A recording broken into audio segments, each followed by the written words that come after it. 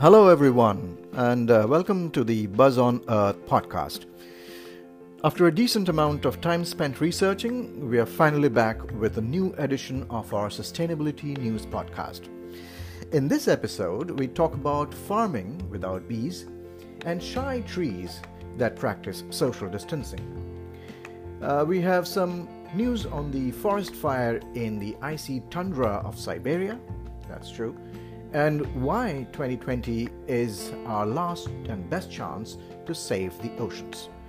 We will also try to answer the questions how much plastic we are eating every day, and also how long the good effects of the pandemic on our environment will last.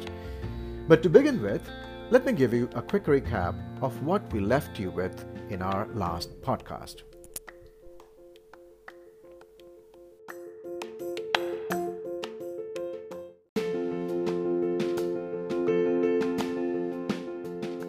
In our last episode, we left you with the question, how come women are amongst the largest affected groups when it comes to any natural disaster?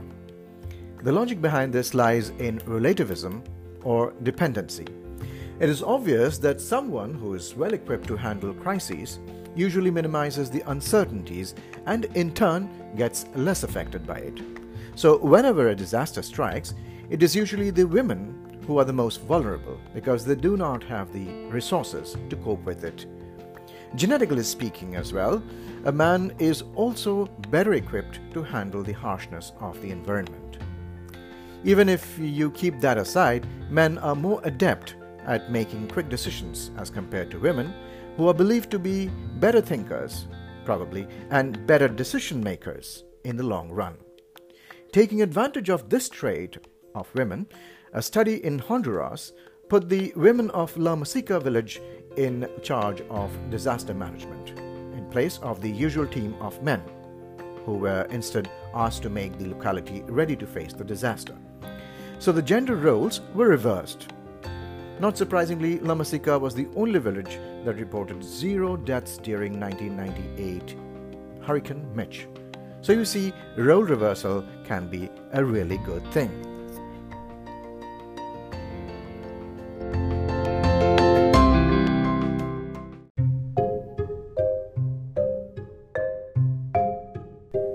The next item on this month's news menu is a moral dilemma. While researching, I came across an article which said scientists have developed ways in which agriculture can be saved even if all the bees died. Researchers have found that soap bubbles can carry pollen grains and deposit them on flowers. By mounting bubble makers or mini drones, or bee bots, if you will, scientists managed to pollinate a pear orchard recently. Now, it's good for science and all its advancements, but seriously, have we seriously come to a situation that we already are looking for ways to save ourselves from the apocalypse that is a result of our own greed? Well, if I have to be honest here, on one hand, I really want to appreciate this groundbreaking innovation about replacing bees with the level of efficiency that they have, which is simply impossible. However, the very fact that the thought behind it is borderline nefarious, that is what is making me uncomfortable. This is definitely a big dilemma for me. And don't forget, scientists who conducted this bubble experiment also noted that actual bees are far more effective at pollinating plants and sustaining agriculture. So we must be very serious about protecting bees. What do you guys have to say about this? Do leave your comments below.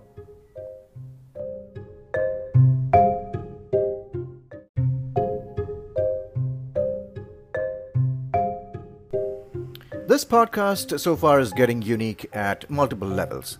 Let us take the case of our shy trees, for instance. I don't want to compare humans with trees, given that trees are generally kinder than human beings.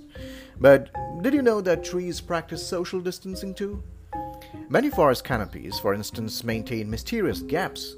These are called crown shyness, that helps them to keep sharing resources, but even while keeping a safe distance too.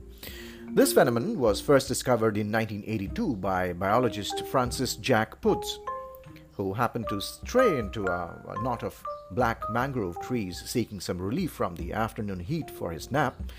And He was working in Costa Rica's Guanacaste National Park then. Well, as he lay down for his afternoon siesta and looked at the sky before finally giving into his slumber, he was amazed. Putz noted that the constant clawing of the limbs of the neighboring trees had resulted in certain parts of the affected trees not growing in that direction at all. Well, not that we can blame the poor trees for it.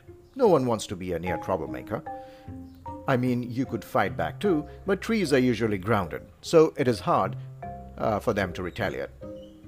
That being said, let's discuss something even more serious. We usually say, set the water on fire, in the context of either petroleum products or even when we have to appreciate super performance or achievement. Sadly, in the case of Siberia's tundra, it wasn't either. Coming up in our next news item is this.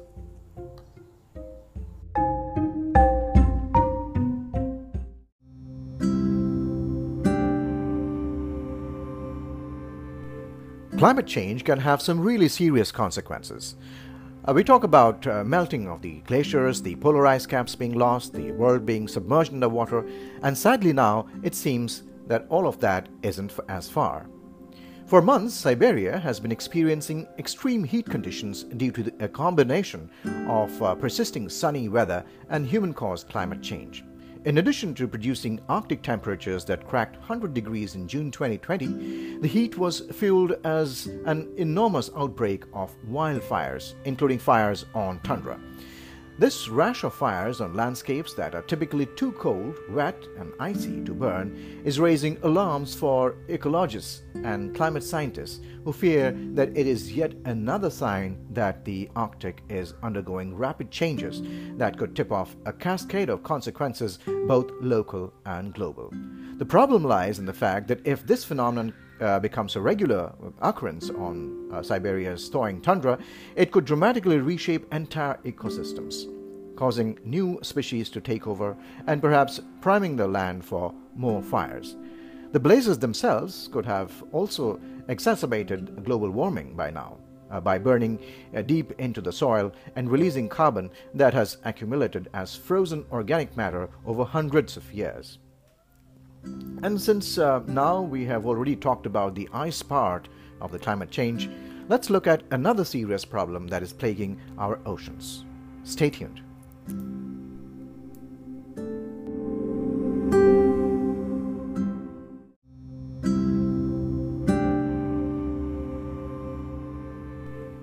We human beings owe our life to the sea. 4 in 10 humans rely on the ocean for food.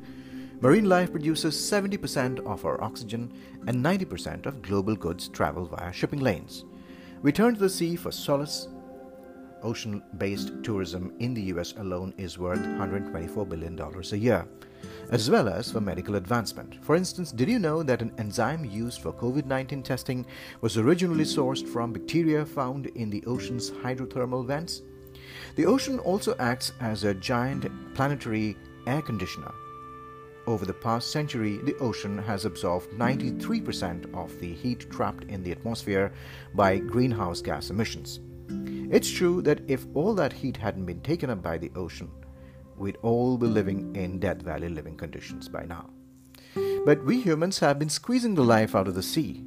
We dump 8 million tons of waste into the ocean a year, in addition to agricultural and industrial runoffs that poisons coastal areas.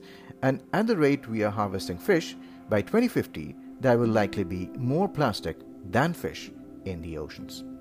And this year, 2020, was supposed to be the year to start reversing all of those. A series of international policy meetings this year was meant to set global targets for managing fish population, restoring biodiversity, and controlling pollution. But the coronavirus pandemic put all those talks on hold. Nonetheless, environmentalists, scientists, policymakers, and ocean advocates are working desperately to keep the momentum going. They are aware, and we should all be aware, that this might be the last best chance they have and we have to reverse the tide. As they say, never let a good crisis go to waste. Switching topics now, did you know that this month is supposed to be No Plastic July? # No Plastic July? Yes. Let us see how well we have been faring on that front. So let's take a look.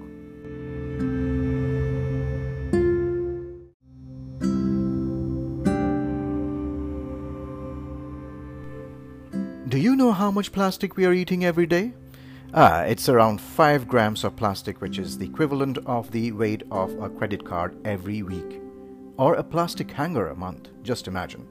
According to the World Wildlife Fund website, yourplasticdiet.org, you could be consuming over 21 grams a month or 250 grams a year.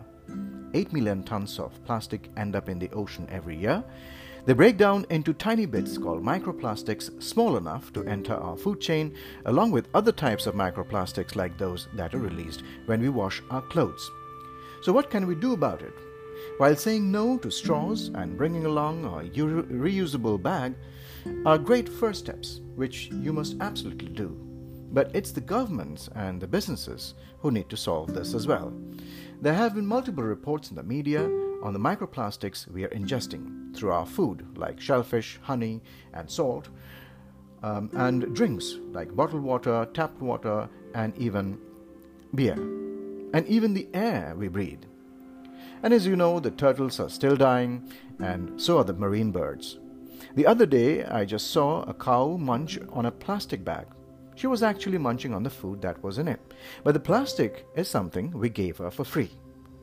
That reminded me of the gruesome incident, you must have heard of this as well, in which some of our fellow humans fed a firecracker to a pregnant elephant and to fatal consequences. Sometimes I find it really hard to understand.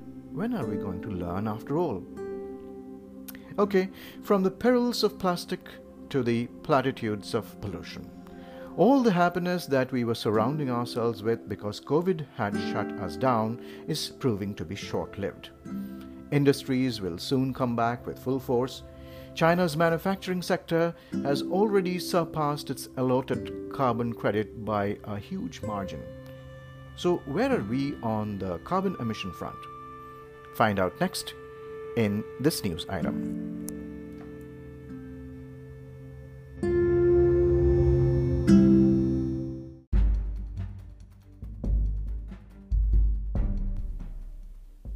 How long will the good effects of the pandemic on our environment last? With the world locked down, carbon emissions did plummet because of reduced traffic and reduced power usage and low industrial production. As a result, global carbon emissions are projected to be 7% less in 2020 than it was in 2019. This is for the first time in more than 10 years. But if you thought that such dips have any lasting effect on climate change, you are probably wrong.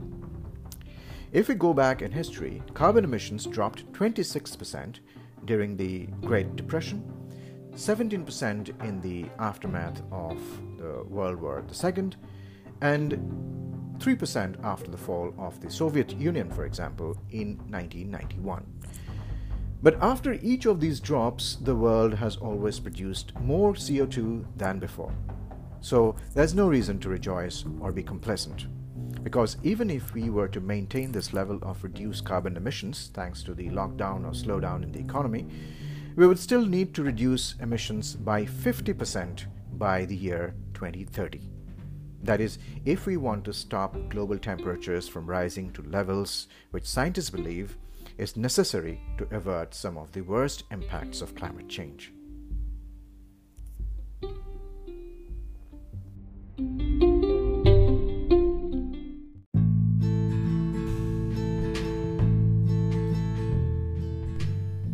So folks, we have come to the end of this month's podcast.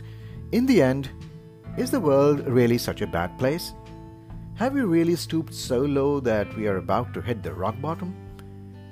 I'll leave you with this thought. But before I say goodbye, did you hear about the tree which grows at the bottom of the world?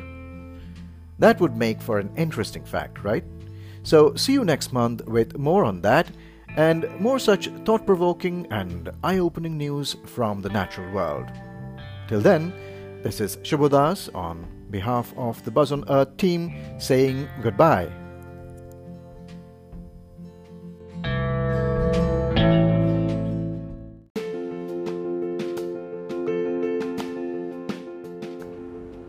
Hi there, everyone, and welcome to the Buzz on Earth podcast. So, a lot has happened since we last met. Rather, we didn't meet. It was more like you played my voice in this podcast, and I sincerely hope that you did not sleep through it. Because sometimes a nice drone of a human voice can lull you to a quick slumber. But it's time to wake up, guys. I'm bringing you this month's Sustainable News podcast at a time when the natural world continues to battle with man-made crisis. Yes, wildfires. Wildfires continue to rage across the west coast of the United States. About 100 fires have burned over 4.5 million acres across 12 US states. And 3 of those California fires itself are among the top 5 largest fires in the history of that state. It's killing people. It's causing poor air quality and severe damage to our environment. And down under in South America, the fires have scorched a record 10% of the Pantanal wetlands, one of the most biologically diverse regions on the planet. And the fires in western Brazil raged across more than 7,800 square miles between January and August this year. And then you may have heard about the oil spill that's killing marine life around the lagoons and coastal areas of southeast Mauritius. The oil spill is bound to cause serious and long-lasting environmental impact on the marine ecosystems near the Blue Bay Marine Reserve Park, which is a wetland of international importance. So a lot of bad news. So this overdose of bad news and this lockdown has really put me in a state where I tend to lose track of what I'm thinking or talking about. And since I'm not allowed to wander about, my thoughts do wander, and quite a bit. Okay, so where did we leave you in our last podcast? Yes, we were talking about the tree at the bottom of the world.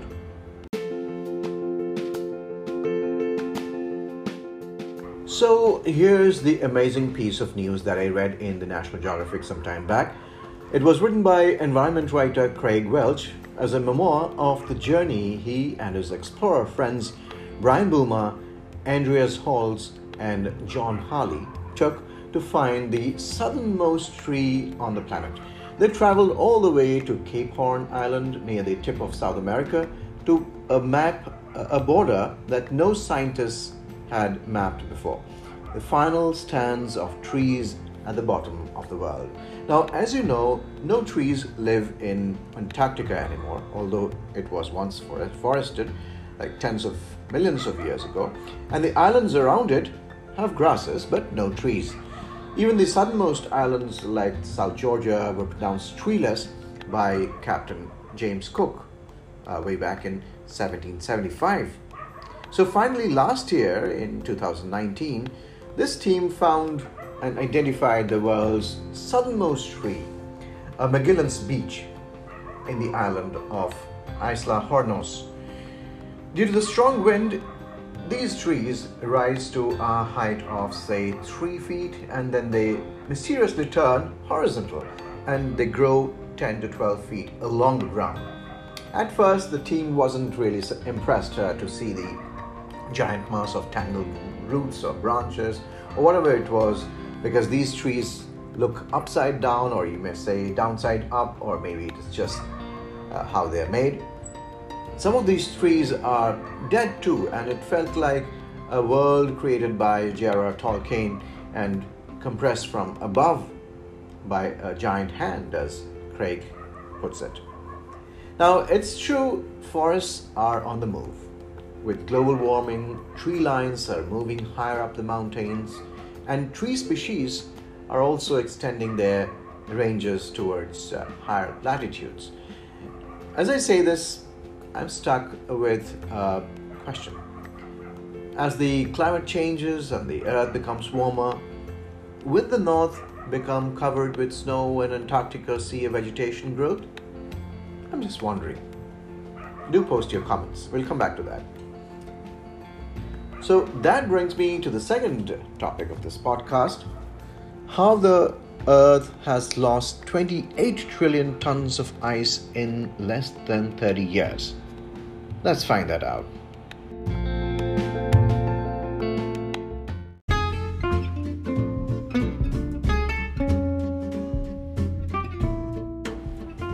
Did you know that 28 trillion tons of ice have disappeared from the surface of the Earth since 1994? That is the conclusion of UK scientists who have analyzed satellite surveys of the planet's poles, mountains, and glaciers to measure how much ice coverage was lost because of global warming that was triggered by rising greenhouse gas emissions. To put the gravity of the matter in context, every centimeter of sea level rise means about 1 million people will be displaced from their low-lying homelands. So now it becomes a basic unitary method to calculate the seriousness of this issue. The scientists also warn that the melting of ice in these quantities is now seriously reducing the planet's ability to reflect solar radiation back into space. White ice is disappearing, and the dark sea or soil exposed beneath it is absorbing more and more heat, further increasing the warming of the planet. In addition, cold fresh water pouring from the melting glaciers and ice sheets is causing major disruptions to the biological health of the Arctic and the Antarctic waters, while the loss of glaciers in mountain ranges threatens to wipe out sources of fresh water on which local communities depend. So that was a very heavy and depressing piece of news. The next pieces, I promise, are going to be happy news from responsible firms and responsible people.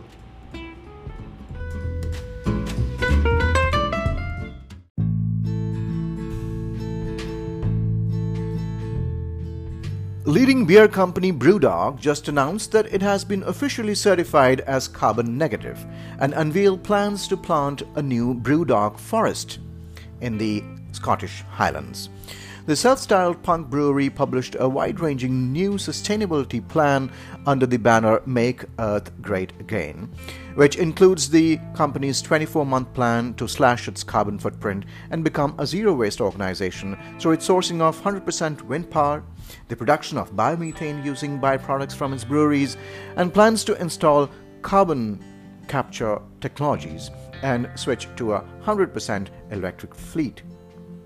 The company said it would plant over 1 million trees that would sequester carbon as well as promote biodiversity, provide natural food attenuation, and drive rural economic development. It will also dedicate 550 acres of the purchased land to peatland restoration in order to ensure that the promised emissions savings are delivered. Here, let me take the opportunity to ask you, did you know that one such venture is taking place in India too? Yes, this is called Mission Prakriti, and this initiative is being spearheaded by Buzz on Earth. It aims at carbon sequestration while also generating employment for the locals. And Mission Prakriti is actually an initiative to demonstrate social forestry as a unique model to solve multiple social and ecological problems, including achieving carbon sequestration of 50 to 20 kgs per square meters of food forest and offset carbon emissions. And if you want to know more about it and maybe feel like supporting it too, check it out on buzzonearth.com/prakriti.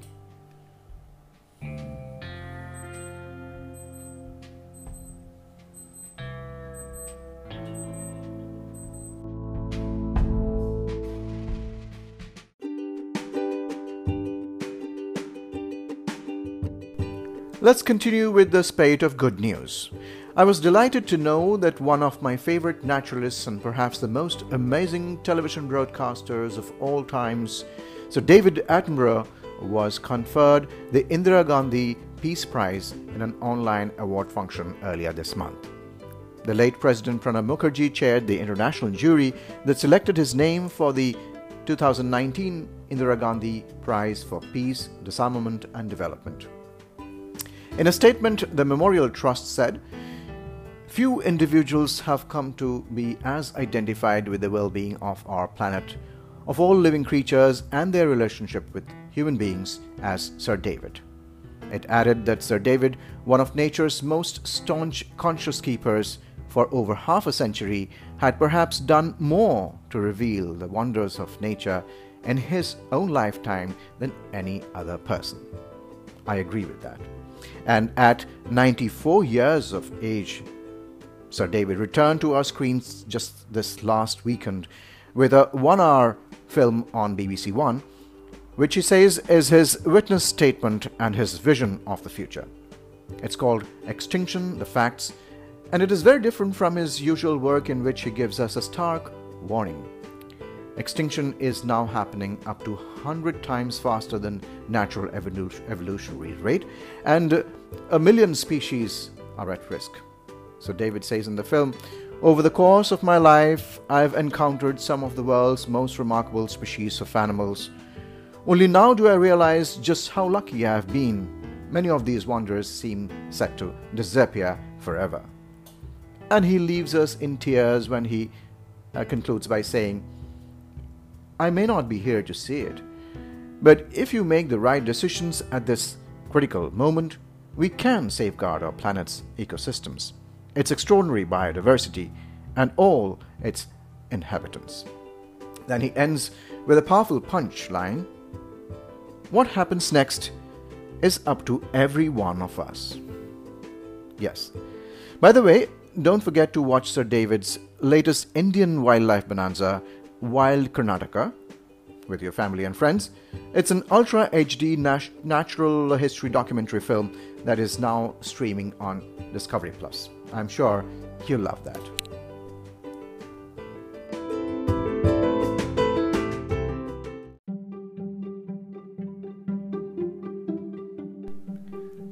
The next good news comes from British telecom and electronics retailer Dixons Carphone, which is in news for signing up to the Global EV 100 initiative, as it pledged to switch its entire road fleet to electric vehicles within the next decade. It claims to carry out around 4 million customer deliveries each year and aims to switch all of its 300 light-duty vehicles and half of its 500 medium-duty vehicles to run on electric power by 2030. The company said it would continue to install EV charging points wherever possible, while also incorporating miles per gallon targets for each of its drivers to ensure a year-on-year reduction in CO2 emissions. Global green business NGO, the Climate Group, which manages EV 100, said Dixons Carphone was the first technology retailer to join the initiative. Well, yes, true to that, when it comes to technology, Dixons might be the first to venture into the domain. However, when we talk about cars and automobiles, which brand do you think is the first one to jump on the sustainability bandwagon? I'll pause here to let you guess. I'll come back and give you the name on the other side of the break. So stay tuned.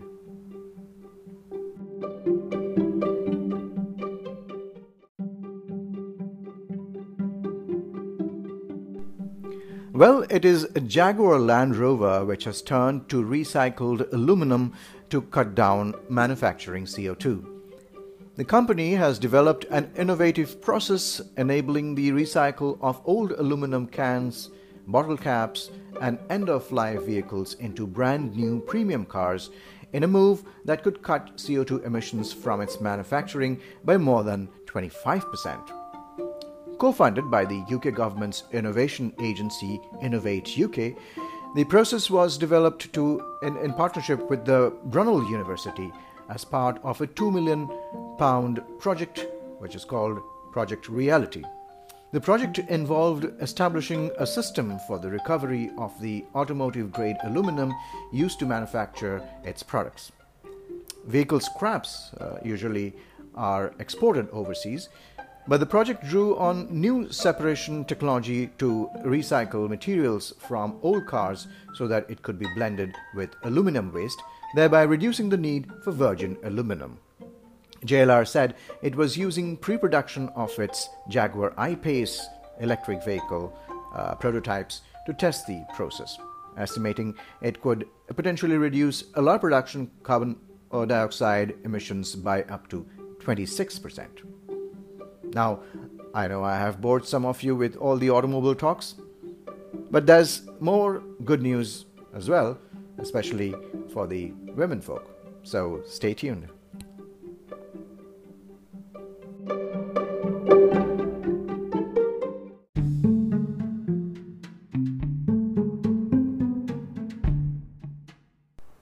So yes, the last in our podcast for the month is an eco-revolution which beauty brands are bringing to the market. Now, honestly, I don't know much about these products, but I know that the cosmetics industry produces a lot of waste, about 120 billion packaging units every year across the globe. So you see many tubes of mascara, for example, or lip gloss, and tins of powder, blush or eyeshadow. They can't be recycled at all, and they may also contain chemicals that are not good for the environment. Recently, beauty brand Sephora announced a partnership with the Environmental Defense Fund to continue the reduction of toxic chemicals in its products. It reported that 94% of its products now contain no high priority chemicals that are laid out by its chemical policy that lists over 50 ingredients considered unclean. Ulta Beauty, which is also a well-known beauty brand, recently announced a new overarching sustainability initiative called Conscious Beauty. This program commits to highlighting cruelty-free and vegan products in store. Ulta, like Sephora, is planning a made without list that will tag products free of parabens, phthalates, and 25 other chemical categories. But Ulta's marquee pledge is about 50% recycled, biosourced material or refillable containers by 2025. To this end, Ulta has teamed up with reusable packaging experts Loop, which is an initiative to combat single-use waste. This comes from TerraCycle. You may have heard of this company, the social enterprise which is on a mission to eliminate the very idea of waste. So Loop comes from there, and Loop distributes products including ice creams, shampoos and wipes in refillable containers. When customers buy the product online, they put down a deposit that is returned when the consumers mail the containers back. Loop is planning to offer in-store drop-off locations for Ulta by the middle of next year.